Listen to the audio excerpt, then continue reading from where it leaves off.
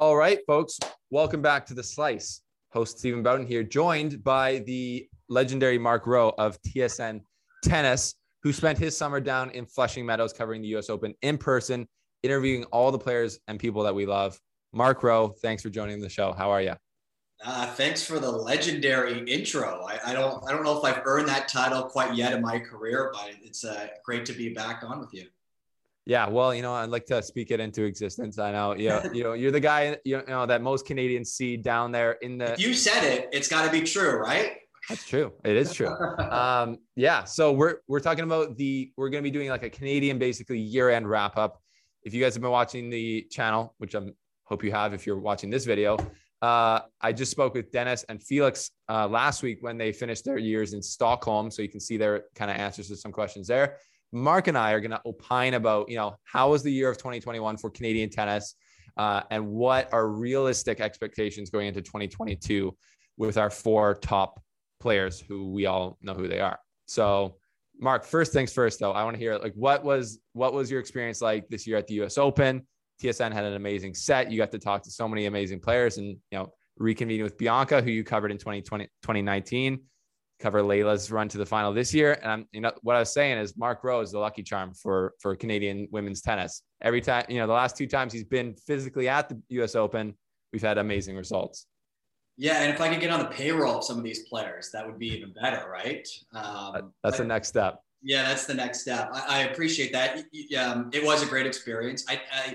It's funny, back in 2019, being there when Bianca won the US Open, you think, this is as good as it ever gets, and that's fine. And it's not to say that going back in a Canadian not winning would be a bad experience, but somehow this past year exceeded it, even though that, Layla didn't win in the final. I think it was the fact that, it seemed like every single night we had a Canadian in prime time, or we had a Canadian playing in a big match, and, have TSN investing in our set, and which I thought looked great on camera, and it seemed like our coverage was better. It seemed like we were able to get analysts. I got to give a lot of credit to our guy Vasek Pospisil, who, after he lost, he hung out at the US Open for pretty much the whole tournament. He was hitting a lot with Novak. And he kind of gave me the heads up, like, I'm not going anywhere. So if you guys ever want me, and it's one of those things where, like, if you're going to say that, I'm going to actually call on you for that. He was like, no problem. I'm going to use you. Had him on all the time. And I don't think you get that without a set, without, kind of your own sort of, destination at the US Open with that kind of footprint. So it was a great experience. It was definitely the most exhausting tournament that I have been a part of. And I don't expect any sympathy from anyone watching this. I'm at the US Open, but definitely the longest days that we've ever had. It involved waiting for Bianca at 3 a.m. for her to come out of getting some therapy on her leg. And we're set up to interview her, and suddenly the sprinklers went off in the players' garden. And we had to get all of our equipment out of that spot, obviously, as you can imagine the damage. And I was thinking, she's going to come out right now. And no player wants to do those interviews after they lose. Yeah. And she's probably not in a great mood, and know that we kind of know each other a little bit. Anyways, it ended up being fine. But, we missed the last shuttle back to Manhattan. We had to get into a taxi, and as we're in this taxi at 3:30 in the morning, I'm thinking we're back here in 5 hours. But that's the beauty of covering a tournament like this, or covering the Olympics. You're not there to sleep. You're not there to go sightseeing. You're there to hopefully cover a great event. And every single day, the US Open gave us great storylines, and it was just the fans being there, even better than pre-pandemic. I think it was just everyone was so built up to do something. And it was unbelievable. Even better, I can't believe I'm saying this, even better than Serena being in a US Open final, at least from my experience and what I heard inside that building. Yeah, that makes sense. And that what you described there, you're on the front lines. That's the hard hitting journalism that, I think Canadians, we're built for it, being from the cold, getting down there. Everything's more of a struggle up here, I feel. But yeah, that's kind of a memory. I was kind of now thinking back to the US Open, that everyone was saying it. That's one of the best Grand Slam tournaments they've ever experienced, right? I think it was a bit of the COVID, like, oh, wow, it's amazing to have fans back, but just the level of matches start to finish in that tournament on the men's and the women's, was just epic. And yeah, so that was awesome having you bring us the coverage from there with the Canadian angle. And yeah, that's what we're going to break down now. We had Canadian tennis, through the years, it's grown, and I really feel like they've done an amazing job to get us where we're at. We have two like top players on both the men's and the women's. So to recap this year, what did Canadian tennis produce as far as results? We had one title, that was Leilani in Monterrey. We had one Grand Slam final, 2 Grand Slam semifinals, 4 Grand Slam quarterfinals from our player. So, that's those are pretty good results. That's a lot of prize money. That's a lot of points. But why don't we go down the list, starting with the boys, and just kind of recap their years and talk a little bit about their highs and their lows, and going into 2022, what they're gonna think. So Denis Shapovalov, kind of one of the OGs guys on the scenes. Now he's the oldest of the group, which is crazy. He's 22 years old. He went 30 wins, 23 losses, no titles. He made the Wimbledon semifinals, as we all know. What do you think? How do you think this year was for him, as far as maybe what his expectations would have been or his hopes would have been at the beginning of the year? I think, and he's commented on this a few times, just how inconsistent the year was. And I think you saw in flashes just how good he is and is going to be. And I think obviously Wimbledon's the greatest example of that, reaching a semifinal where, he really had Novak Djokovic uncomfortable. And I think it's a big learning lesson. It's going to have to be for Denis to understand what went wrong. Like why did I have things kind of on my terms, and suddenly how is someone like Novak, and it's tough to compare yourself to the greatest player in the world right now. How is he able to turn things around so quickly and win that match? Outside of Wimbledon, it's probably a disappointing year. And that's just because the bar is so high for Denis. He's been a top 10 player already. He's reached a few quarterfinals at Grand Slams. He was really hard on himself at the US Open. And that really struck me talking to him after that match against Lloyd Harris. And I still think there was some of the aftermath. I think he was still trying to, I think that took a toll on him. But Denis usually after losses, in my experience, finds the positives and often says, I thought I played really well, and, credit to him or credit to my opponent, or maybe this happened. And I always compared Felix and Denis, and always thought, Felix was so hard on himself, and Denis often saw kind of the glass half full. It was the complete opposite. He just said, I'm not trying to be disrespectful to Lloyd. I was just awful. How can I win hitting shots like that or making those mistakes? And he was right. He didn't play well, and he had all these kinds of unforced errors. So I think that he's always going to be that guy, the home run hitter, the guy who goes for the big shots. That's why he's one of the most exciting and most popular players on tour. He's got to find a way to rein it in a little bit. And when he doesn't have those big shots going, to gut out a win, to find a way, the line that you often hear, especially from a guy like Brad Gilbert, win ugly, right? Yeah. And sometimes, if Denis can't win the way that he prefers to, he lets that affect him a little too much. So yeah, I think he'll be fine. I just think when you look back at this year, there's a lot of missing links there. He wasn't able to carry Wimbledon into any really big tournaments moving forward, and wasn't able to play the French Open after having a pretty good clay court season, lost to Felix at the Australian Open. So yeah, I think that, Denis should be doing better at this point, and I'm sure he will do better. And I think 2022 will be even a better year for him. Yeah, I agree. I wouldn't say he's, he did tell me after Stockholm, where he had a bit of a run back to form, where he said, he thought this year was better than last. And statistically, it might not have actually been. Like, I think he had a better record in the year before, but I guess he feels like he grew in some ways, which is good.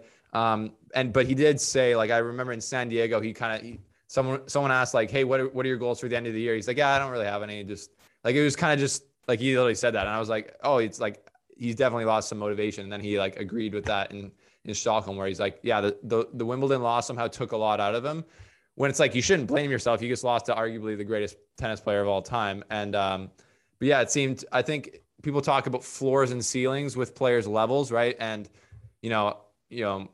Shapovalov, as far as the ceiling, has one of the highest ceilings probably on the tour. When he's playing his absolute best, not many guys can hang with him. But I feel like to really get super consistent, he has to bring his floor up because his bottom level can get beaten by a lot of players, because he doesn't he kind of beats himself with his bottom level in a way. Right. So I think. And we'll be like obsessed, obviously, with records and titles, and that's just our job. And it comes down to Dennis or Felix. They know better than we do. Maybe the results aren't reflective of how well they think they actually are playing, or maybe they're working on things that might take a year to really add that shot into their arsenal. And I think both players have kind of talked about that. So it's not that it's not that I disagree with his idea that maybe he's a better player today. I'm sure he is a better player today than he was a year ago. But it's, he's at a time of his career where results matter. Totally. He's pressing up against the ceiling of the top of the ranking board too. I think he was around number 10 when he finished the year last year, and he's now 14, but it's not as easy to move up the rankings the higher you get, right? It's one spot is crazy. One spot's 10 for earlier. So, I think 2022 could be a big year for him. Like we've probably always said, the sky's the limit for him, right? So it's going to be, hopefully he has a good offseason, restful, and feels good coming into 2022. Talking about Felix, let's talk about it. 39 wins, a lot of wins, 24 losses this year. No titles again, which is obviously something that people talk about with him. I think he had 2 finals, but he made the Wimbledon quarterfinals, US Open semifinals, career high ranking now in the top 10, which is big.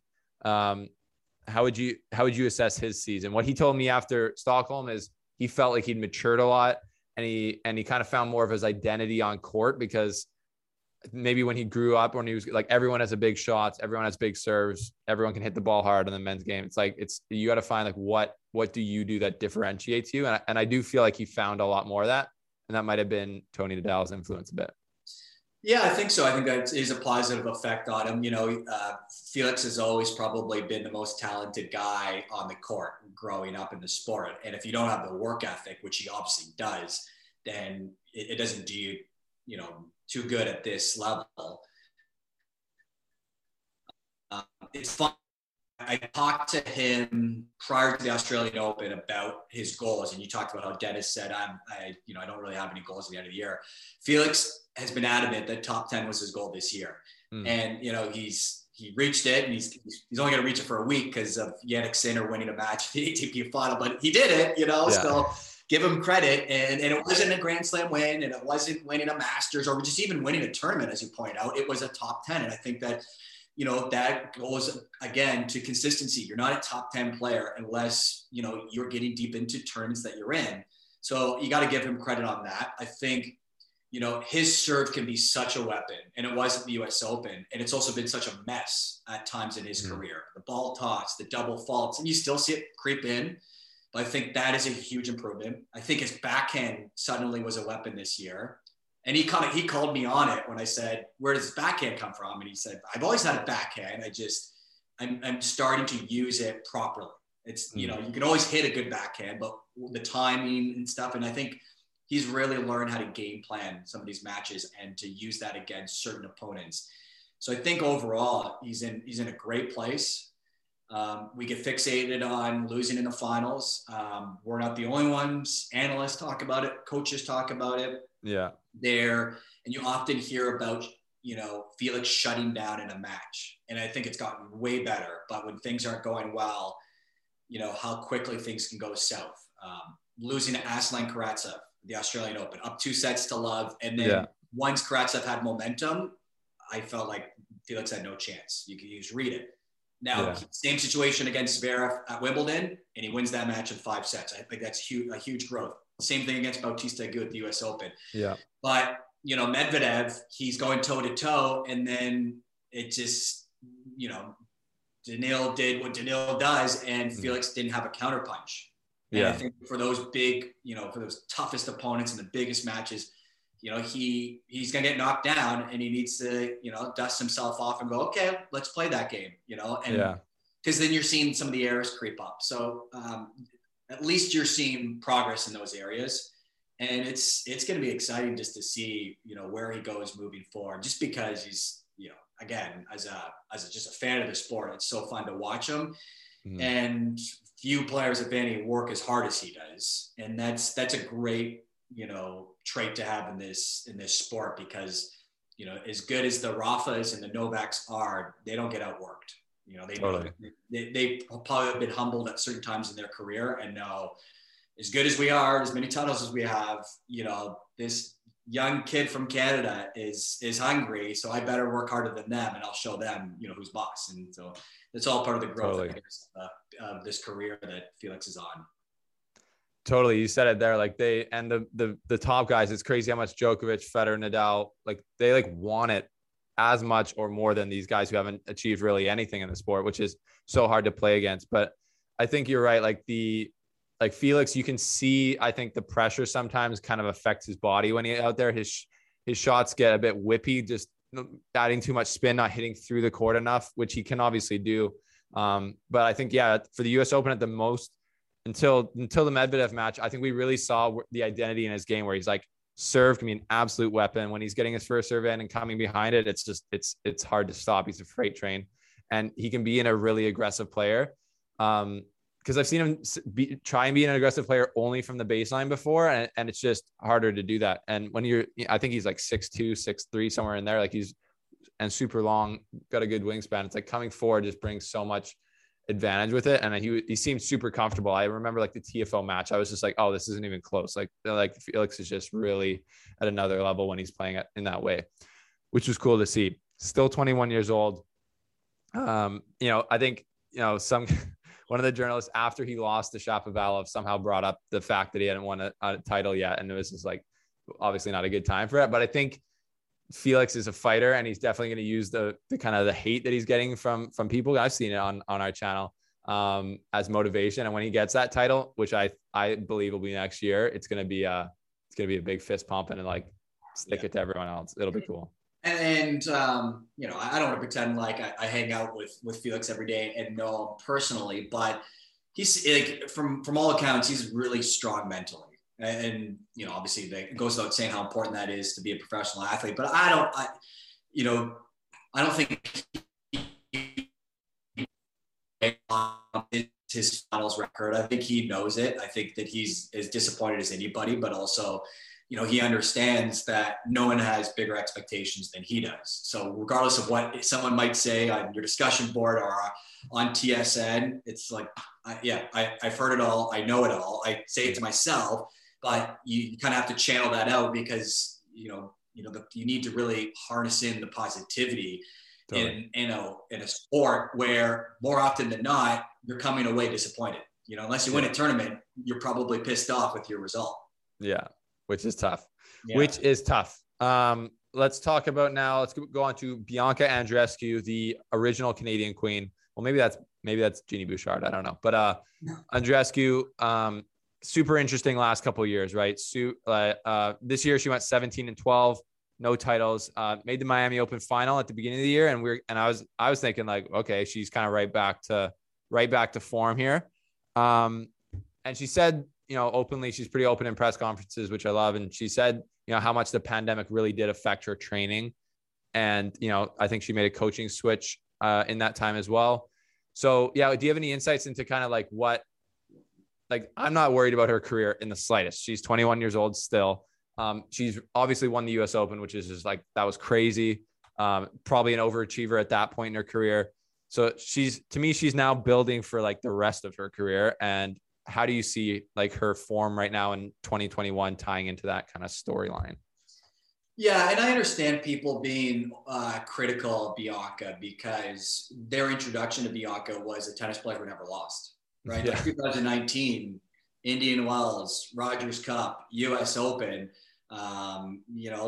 It's like this woman, when she does play, remember she had all those injuries that year too. Yeah. She doesn't lose. And then suddenly it's, here's another injury. And that's, and then the mixed results. And I agree with you. Miami Open, thought she played great. I thought, here she is, she's back. She got hurt in the final. She had to retire against Barty. Yeah. And then from there, for whatever reason, she just never was able to get any kind of rhythm going. And, I was really surprised. She lost this kind of epic first round match to Zidansek at the French Open, and she went on that magical run. And, I keep waiting for her to break out on the grass surface, and I'm sure that'll happen at some point, but it seems to take maybe younger players a little bit longer just because they have a lack of reps on that surface. I liked what I saw at the US Open. And I think without the injury against Sakkari, she wins that match, and maybe we're having a different discussion. But again, it's like, well, but she's, it's another injury. Like, when is she ever going to be healthy? I think you hit the nail on the head. So many changes at a young age. Her life has changed. She, again, there's no one's going to be sympathetic towards someone who's making millions of dollars and doing commercial shoots, but that takes away from other parts of your life. And I know being away from her family, was a huge effect on her playing career. Being with Sven Grunwald, who coached, Sharapova, among others, different coach than Sylvain Bruno. And we've only gotten a small taste of what that relationship is going to be like. So I'm encouraged to see and excited to see what the next season is. Again, knock on wood that she stays healthy. But my forecast for her is the same as what I said after the US Open. I think she's going to win multiple majors, but I also think she's going to go through stretches where she doesn't play well, or she just doesn't play because of injuries. Like, I can't sit here and say, you know what, now that she's past this latest injury, which I can't remember what the latest injury is, she's going to be healthy. Like, that's not who Bianca is, unfortunately. Like, as a junior, she should have won the Australian Open, but had a foot injury. And the story that I've told a lot of times, and I think I told it with you earlier this year, I was at the US Open in 2018, and she was in qualies in the first round, losing and getting medical timeouts for her back. And she was on some outer court with nobody watching. And then a year later, she won the whole friggin' tournament. Yeah.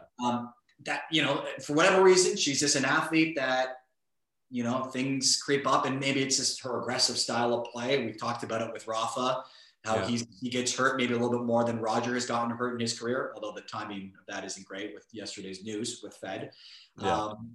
But that's her style of play. She plays, she is a bull out there for lack of better comparisons. And so the next big run from her, but I think everyone needs to relax a little bit. And if you're a Canadian tennis fan, the good thing is all of our hopes and dreams are not on one player. Right? As this episode shows you, we're talking about 4 players. So she'll be back. And when she is back, I'm sure everyone will fall back in love with her again. Yeah. Yeah. Well said. And I think, I don't worry. I'm not worried right now. It is confusing how many injuries she's had, but it could be like, honestly, still like growing pains. Like, people's bodies are changing a lot still at 19, 20, 21 years old. So hopefully that will get less. But she's got the game. We all know that. Everyone knows that she has the game, and she's absolutely potent out there when she's healthy. And now that brings us to the last, definitely not the least, I would say most successful in a way, definitely year of 2021 for Canadian tennis players. And that is Leylah Annie Fernandez, who I like to say runs New York now. She's like the mayor of New York, because she had that crowd on, like, she was playing them like a fiddle. She was just, even in her runners-up speech, I was laughing. Like, she was just like, she knew exactly what to say, like talking about the firefighter, about 9/11. I feel like they love her down there. And the style of tennis she played to get to the final, and the route she took to the final, mind-blowing. She had a good year before that. Obviously, she won Monterrey. She was 25-17 on the year.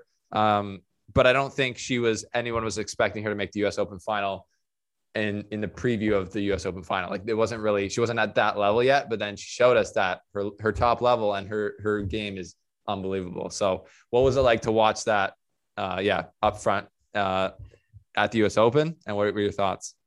Definitely the story of the tournament. And I'm not being hyperbolic. I'm not being a biased Canadian. The little bit of TV that I watched in New York was like ESPN Sports Center. At that time of the year, it's all football, obviously. The NFL is getting going. College football has begun. And Leylah was the only tennis story that would make it on a Sports Center. Not Novak Djokovic going for the Grand Slam and going for 21st. It was Leylah. And it was, she was a teenager for about half the tournament. But, it's just what she was able to do. And, it was totally, I've matched so much. Compare that to Bianca. And it was a totally different experience in that, you know, Layla obviously went into that match against Osaka in the third round, and 20,000 people went into Arthur Ashe Stadium there to watch Osaka play some little scrappy Canadian I've never heard of. You know, obviously we know who Fernandez is, but you know, the very general tennis fan that you get at a tournament like the US Open probably doesn't know who she is. And they're giving her a standing ovation at the end. And, you know, so we do all these, we call them flash interviews, the interviews on the court. And Felix is playing at the same time against Bautista Agut. And he's up 2-0 and that's our focus. We got to get on a court for that. And Fernandez is down a set and down a break. Okay, we're obviously not going to do that interview because she's not going to win. Felix starts losing, and Layla suddenly breaks Osaka, who's serving for the match, and then wins the tie break, and then breaks right away in the third, and we're hustling back, and then it just takes off from there. And yeah, you're like, New York was eating out of her palm from there. And I like to think that I'm focused and professional, and I'm walking out on court, and I've been able to do that a few times at Arthur Ashe Stadium.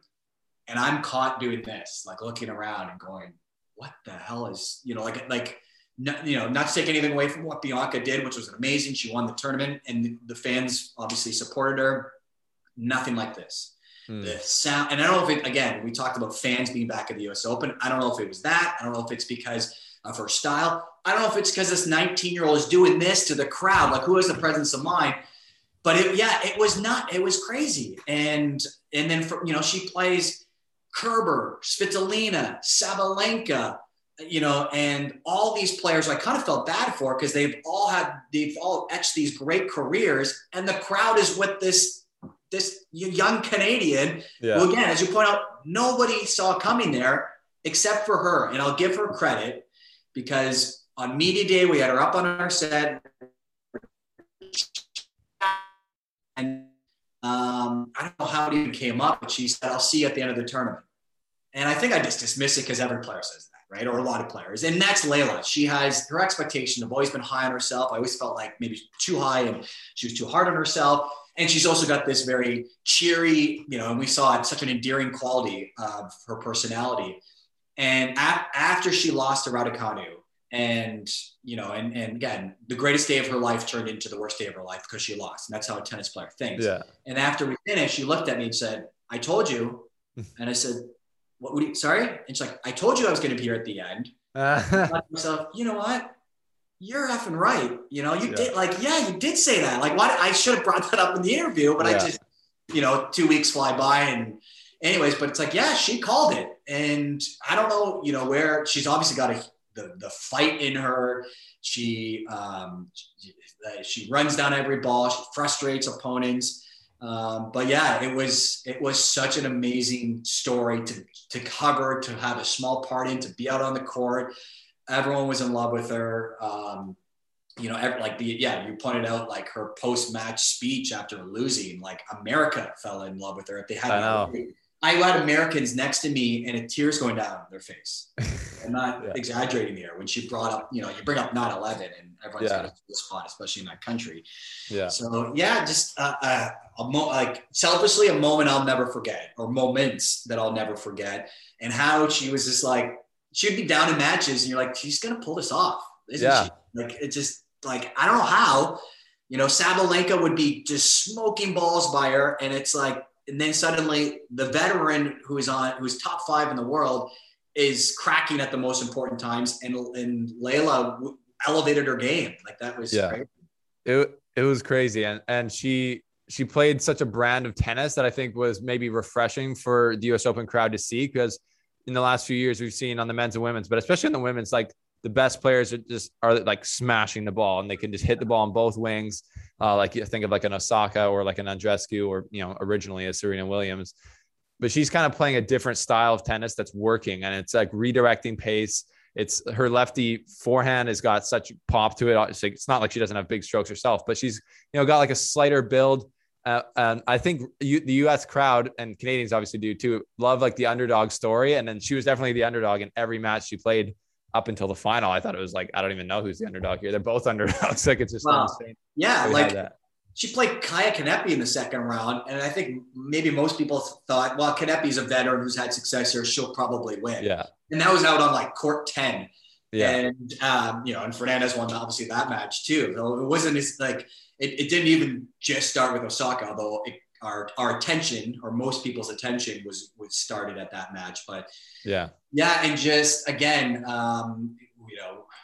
what a role model too. And I try to tread water with putting those expectations on these young athletes. Like, they didn't necessarily sign up to be a role model, but it comes with kind of the territory of being a professional athlete.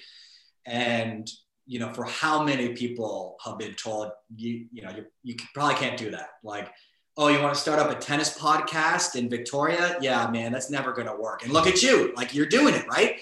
And how many people told Leylah, you're probably going to need to be 5'10" and have a big serve to have any kind of success, especially on a hard court, or, and she brought up, the teacher that was like, yeah, you probably want to like work on school and focus on, maybe be a doctor or a lawyer. Like, who's a tennis player and makes millions of dollars?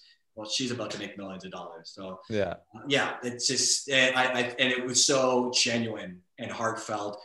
And obviously I got to give a shout out to my colleague, Mark Masters, in the interviews he had with Jorge, her father, who was in Florida the whole time, and just breaking down, talking about what it's like to be a Canadian. It was just like, oh my God, like, if you didn't win us over by now, like everyone was just, so like, so won over, and just, invested in her story for 2 weeks. It was so cool to have a front row seat, and it made it easy for me to follow the matches, because even when I couldn't watch the match, where we're situated is outside the bowl of Arthur Ashe Stadium, and the building starts shaking when Fernandez wins points. Yeah, and when Svitolina wins points, it's it's like golf claps. Like, oh my God, like I don't know how she did this, but she did.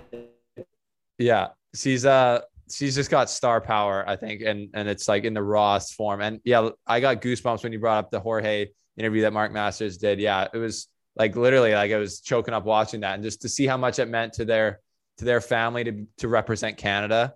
And I think that that's such a great tie into like what Canada is, right? It's like, there's people that are born here, there's people that move here, and we're all Canadians. And that's like, it's just like this amazing group. And I think the four top players that we just talked about really represent that well, right? It's kind of like a lot of different parts of the world represented, but they all love Canada and they all love representing Canada. And I'm so stoked on Canadian tennis. Proud of where these four players have gotten to. It's unbelievable. Like, we have one of the strongest tennis nations in the world right now. Definitely. And we're a pretty small country, and, it's not a lot of people here play tennis actually compared to like a lot of other sports. So let's talk quickly about 2022 and our expectations going into it. Because if like everyone wants to go to the next level and be like, okay, we made a slam final, we got to get at least one slam victory next year, like type things. Like we all think, and probably all four of them have the ability to win a slam. But my unpopular opinion is that I think it's unrealistic for us to expect a grand slam in 2022. We can hope for it, which I do. I don't think it's realistic to put that expectation on them, because I don't think any of them are at the point right now where it like makes sense that they're going to win a slam in 2022. What do you think? I think that's fair. Like you have a handful of players in the world where you could say, I expect them to win a grand slam. Like it's so difficult to do. Everything needs to line up. You need to be healthy at the right time. You need to be good for 2 weeks and win 7 matches. So outside of the Djokovic's and, on the women's side, most consistent player this year was probably Ash Barty. Yeah. When Osaka is going and in a good place, you would say the same thing for her. I think the expectation should be taking another step forward, and you could go in so many different directions with all the Canadians for that. Just because Leylah made a US Open final, she could have a successful year and not go past, say, a quarterfinal at a Grand Slam. And a lot of people might say, well, she reached the US Open final. Yeah, but she had better results at the 1,000 event. And you just saw a little more consistency and some more growth because, she played in a quarterfinal and she played a red hot Osaka. There's no shame in that. So, Felix and Dennis, it'd be nice to see one of them reach a final at one of the Yeah. slams, just because that would make another step forward. And I think the opportunity is there more so than maybe even a year ago, where Djokovic is there, but you know, we still don't know where Rafa's game is at and where his health is at. We know that Roger isn't what he used to be, and he's not even going to play until the second half of the year. Medvedev has kind of overtaken and been the next gen, if you want to call him that, to, you know, jump into that Grand Slam pool and win one. Yeah. For those guys, I'd like to see, you know, obviously with Dennis, we talked about more consistency, but also just more success at the other big tournaments, the Masters.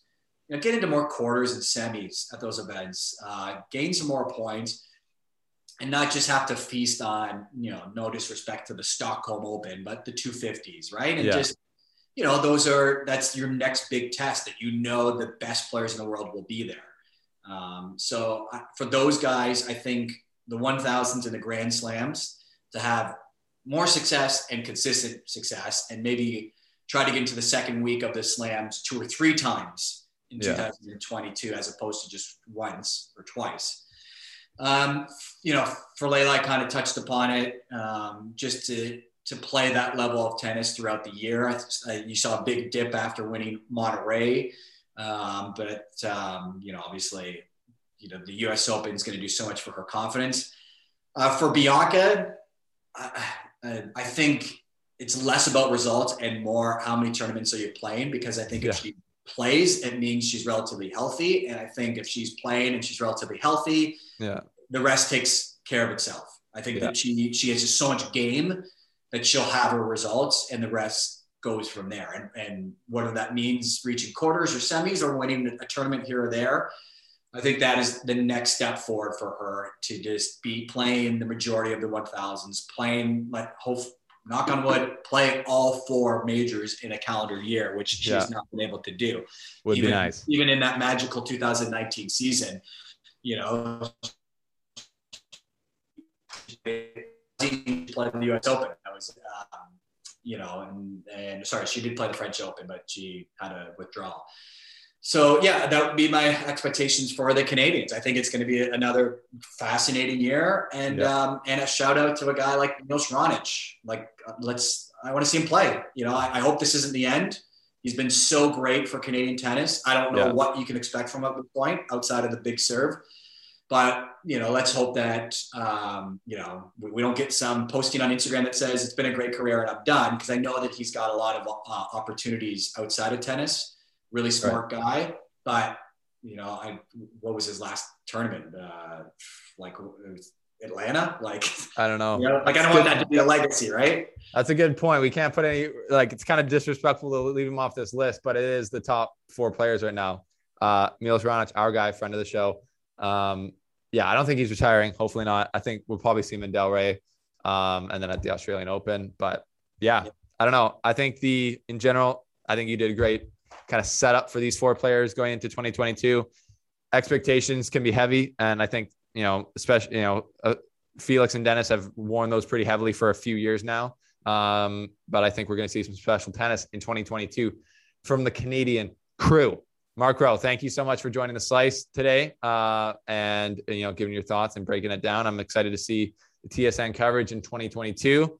Where can people find you online? Twitter at TSN TV, Instagram MarkRowe8, and you can see me on TSN on a bunch of different platforms. That's right. Anyways, thanks for joining the show. Slice people, thank you for subscribing, liking the video, and stay tuned for some more topic related videos in the fall here in the tennis off season, preparing for the Australian Open. Best time of the year, in my opinion. We'll see you guys later. Thanks for coming on, Joe. Thanks for coming on, Mark, not Joe. And we'll see you guys next time.